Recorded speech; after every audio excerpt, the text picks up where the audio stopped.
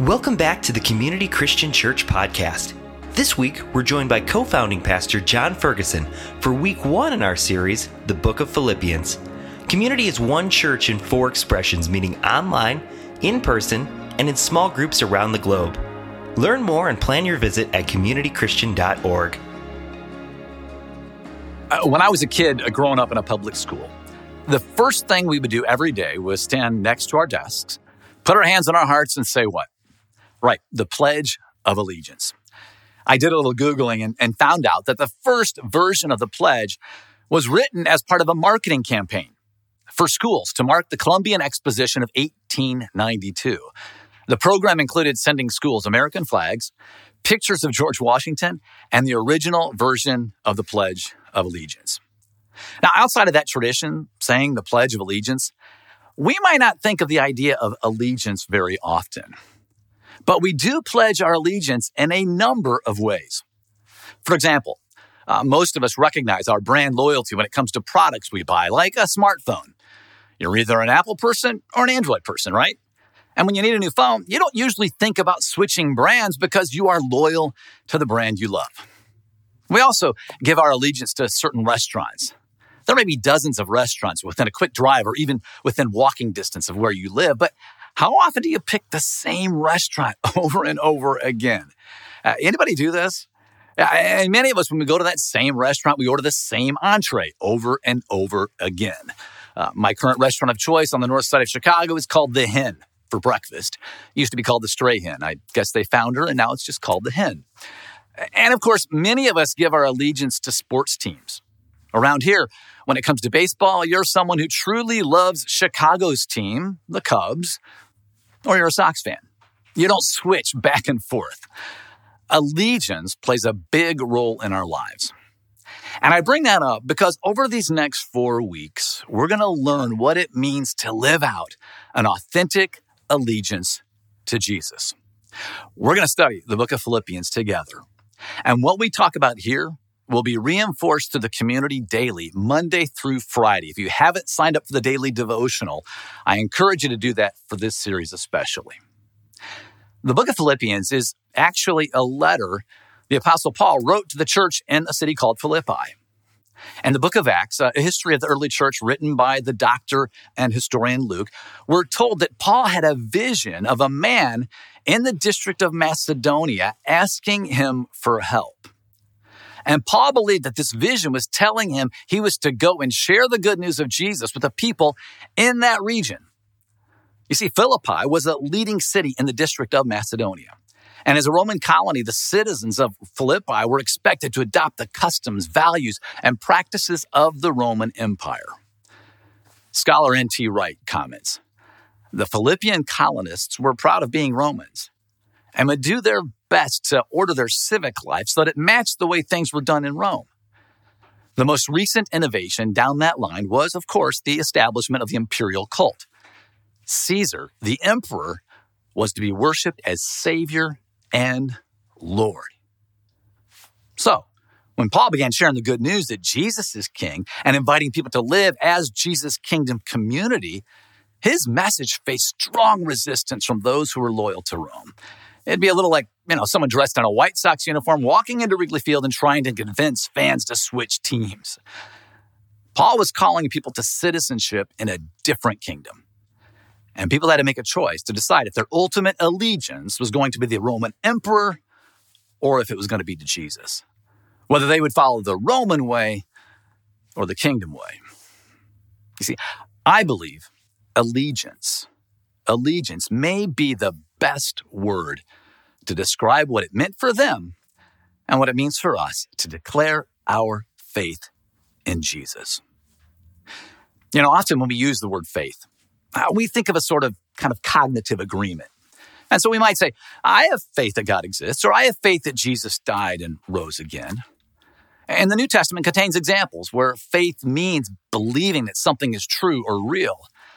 However, the original word for faith in the New Testament is pistis. And it has a much broader range of meaning than cognitive agreement. While it can mean believing something to be true, it can also mean fidelity, faithfulness, commitment. and pledged loyalty. And while faith in Jesus certainly includes agreeing that Jesus is the Son of God who died for our sins, putting your faith in him goes way beyond just merely believing that truth. I mean, after all, James, the brother of Jesus, reminds us that even demons believe truths about God. You see, faith in Jesus actually includes devotion to him, a commitment to him, a pledged loyalty to Jesus and Jesus alone. It means following his teachings, imitating his ways. Saying yes to following Jesus means giving our full allegiance to him as king. And when Paul shared the good news about Jesus to the people in Philippi, some of them decided to switch their allegiance to Jesus, and that's how the church at Philippi was born. And then later on, while he was in prison, you see, Paul writes this letter to this church in Philippi to thank them for the gifts they sent to take care of his needs, but also to encourage and strengthen them. You see, he knew that every day they faced a battle for their allegiance, and he wanted to make sure they stayed faithful to Jesus. And see, that's why this book of Philippians is so relevant to us today, because see, every day we face a battle for our allegiance. Our allegiance to the person of Jesus over any other person, to Jesus over job or career, to Jesus over comfort and pleasure. And it's an allegiance to Jesus' kingdom over any country, its flag, or political party. It's an allegiance to Jesus' kingdom over wealth and the pursuit of success and happiness. It's an allegiance to Jesus' kingdom over any other kingdom. While we are alive and breathing, we face a battle for our allegiance. And Paul wants to encourage us to stay faithful to Jesus. Now, Paul's letter starts with this greeting in verses 1 and 2. So let's pick it up, chapter 1, verse 1 and 2. Paul and Timothy, servants of Christ Jesus, to all God's holy people in Christ Jesus at Philippi, together with the overseers and deacons, grace and peace to you from God our Father and the Lord Jesus Christ. Right off the bat, Paul describes himself and Timothy as what? Servants of Christ Jesus. Servants of Christ Jesus. And to understand the force of that word servant, it's important that we understand what that word meant in Paul's day. A servant in Paul's day was a person who was legally owned by someone else and had no freedom apart from what the owner allowed. And usually a person found themselves in that situation because they'd become indebted to another person and had to live as a servant as a way to pay off the debt. No one would choose to be a servant, but in that day, many people were as a way to survive. But you see, Paul willingly calls himself a servant of Jesus. He views himself as someone indebted to Jesus for his very existence. He no longer saw his life as belonging to himself. He belonged to King Jesus. And so it makes me wonder, have we surrendered our lives to Jesus in the same way? Have we surrendered our lives to Jesus in this same way? It's easy to pledge our allegiance to Jesus, as long as we can still hold on to parts of our lives, right? I mean, we say, hey, I belong to you, Jesus, but I'm still going to run point when it comes to my job or my career. Or I will follow you, Jesus, but, I'll need some time before my allegiance is reflected in my finances. Or I'm yours, Jesus, but, what I do in this one relationship over here, well, that's just going to be between us. So let me ask you, what are you unwilling to surrender in order to serve your King and his kingdom? What are you unwilling to surrender in order to serve your King and his kingdom? For me, see, I want to follow Jesus. I really do. And yet I have to admit, there are parts of my life that tend to remain under the reign of me and the kingdom of John. I mean, I'm all about declaring my allegiance to Jesus until it means giving up some of the stuff that I like, or until living under his rule means I got to sacrifice what I have so others can live a better life, or maybe find their way back to God. I'm willing to serve him, but if I'm honest, in some areas, it's still on my terms and not on his. But Paul viewed himself as a servant of Jesus. He recognized his life was no longer his own. He held nothing back. He'd given his full allegiance to Jesus. So let me ask, what would it mean for you to give your full allegiance to Jesus? What would you need to surrender? What territory in your life still remains under the rule of your kingdom and not Jesus' kingdom? Paul picks up steam and he describes how he's been praying for the Philippians. We pick it up at verse 3. Follow along with me. I thank my God every time I remember you and all my prayers for all of you. I always pray with joy because of your partnership in the gospel from the first day until now, being confident of this, that he who began a good work in you will carry it on to completion until the day of Christ Jesus. Now, from the start of this letter, there are two key ideas Paul really wants the Philippians to understand. First, Paul wants them to understand just how deep his love is for them. I mean, Paul just loves these people. I mean, the mere thought of them brings him joy. Do you have any of those kind of people in your life? People who, just the thought of them brings you joy? My kids are 23 and 25. My daughter 23 and my son 25. And I still feel that way when I think about them. They live in New York, way, way too far away. But even as I was working on this talk, my daughter Chloe was texting me, and I love that. I love hearing from them, and I can't wait until the next time we will be together in person because they bring me joy. And see, Paul had those same feelings. That's what he says he feels about this community of people in Philippi. And then secondly, Paul wants this church to know that he is confident God is going to complete every good work that he started in them. And no matter what kind of hardships this community faces, Paul is reassuring them, God will see them through. I like to run. And this time of year, it's fun to run along the lakefront in the city. And when I'm running along the lake, I often see people wearing finisher t-shirts. Ever see those? Finisher t-shirts? They're t-shirts people get after completing a particular race. And usually these t-shirts are from longer runs, like a half a marathon or a full marathon. You don't usually see t-shirts that say, I finished the 1 mile fun run. Paul is saying here that if you maintain your allegiance to Jesus, if you stay true to him over the long haul, he's going to complete the good work he began in you because God is a finisher of what he starts. Again, from N.T. Wright. The confidence Paul has throughout this letter is that God himself is a finisher as well as a beginner. The particular work which he has begun and will finish is the work of grace through the gospel in the hearts and lives of the Philippian Christians. And verse 6 here, folks, it serves as kind of a motto or theme for the letter. Our God, who began to go to work in you, will complete that work. And that is great news, isn't it? Think about it. God is not just a beginner. He is a finisher.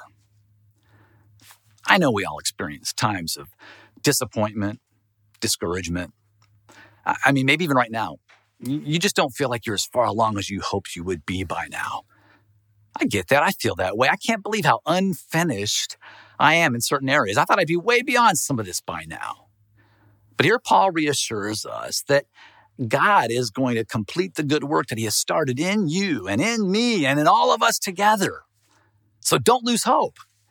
He is going to get us there. And remember, Paul writes this letter from prison. He's saying all this chained to a guard in house arrest as he prepares for trial. I mean, he had to be asking, God, is this it? Are you done with me? Is my life going to end this way with so much unfinished? He had to have his moments of questioning, doubting what God was doing. And so it only seemed natural for him to be at least a little shaky and unsure when it comes to his allegiances. But in the midst of all that, look what Paul says. I mean, this is truly remarkable. Okay, starting at verse 12, follow along with me. He writes, now I want you to know, brothers and sisters, that what has happened to me has actually served to advance the gospel. All this tough stuff he's facing is advancing the gospel. As a result, it has become clear throughout the whole palace guard and to everyone else that I am in chains for Christ.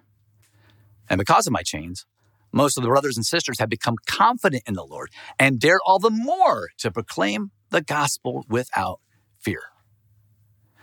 God has done such a remarkable work in Paul. that he even sees something as horrible as prison as an opportunity for God's good work. He sees the Jesus kingdom advancing, not in spite of his circumstances, but through them. And as it advances through Paul, it emboldens other Christ followers even more. And there may be no truer test of your allegiance than when your very life is on the line for a cause. I think we would all agree that. We talked about this a few weeks ago when we looked at the story of Shadrach, Meshach, and Abednego, 3 young men who were willing to face a fiery furnace for their allegiance to God. Paul knows that maintaining his allegiance to Jesus may cost him his life. And in one of the most daring and moving verses in all of Scripture, he says this, verses 20 and 21. I eagerly expect and hope that I will in no way be ashamed, but will have sufficient courage, so that now, as always, Christ will be exalted in my body, whether by life or by death. For me, to live is Christ, and to die is gain. How does Paul respond when his allegiance is tested? When death itself is knocking on his door, Paul declares, for me, to live is Christ. To die is gain. For me, to live is Christ. And to die is gain. And if you were to read this sentence in its original language, the verb isn't even there. So Paul's words, they read like a death-defying declaration. To live Christ. To die, gain. That's a death-defying declaration of allegiance to King Jesus. To live Christ, Paul says, everything about my life is centered on Jesus and his kingdom. Every breath I breathe, every prayer I pray, and every move I make is for Jesus. To live Christ. And to die, gain. What does that even mean? Well, if all of life is for Jesus, then death can only be seen as an advantage. For in death, Paul knows he will see Jesus face to face. I mentioned this at our Lincoln Park location a couple of weeks ago. I recently led the memorial service for a family friend. He was diagnosed with cancer just a couple of months ago, 49 years old. So young, so soon. But he made this comment in a text to his sister just days before he died. He said, I don't want to die, but I'm not afraid to die. I don't want to die, but I'm not afraid to die. He wasn't afraid to die because he knew what was coming. To die, gain. How might our lives be different if our allegiance to God meant he could do the same work in us that he was doing in Paul, where even in the midst of the worst of circumstances, facing death itself, we could say, to live Christ, but to die, gain. The first chapter of Philippians concludes then with a vision and a call, not just for Christians in the city of Philippi, but for Christ followers in Chicagoland and around the world. It's a call to clarify our allegiance. Paul says in verse 27 and 28, whatever happens, conduct yourselves in a manner worthy of the gospel of Christ. Then whether I come and see you or only hear about you in my absence, I will know that you stand firm in the one Spirit, striving together as one for the faith of the gospel without being frightened in any way by those who oppose you.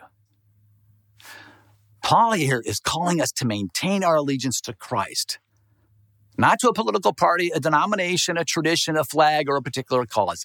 Maintain your allegiance to Jesus, Paul says, so that if I get to see you in person or just hear about you from someone else, I will know that you are standing together for the gospel.